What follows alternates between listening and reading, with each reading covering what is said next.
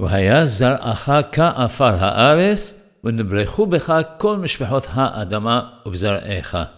And your seed shall be like the dust of the earth, and in you and your seed will all the families of the earth be blessed. Why does God liken the generations of Ya'aqob Abinu alav shalom, Jacob, to the dust of the earth?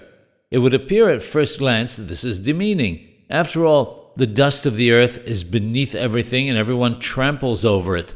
Wouldn't it have been better to only compare them to the stars in the sky? It says in Debrei Mordechai that the dust of the earth has the advantage of being something that never finishes ever.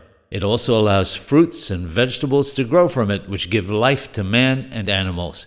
Anything a man can build often disintegrates in time and becomes dust itself.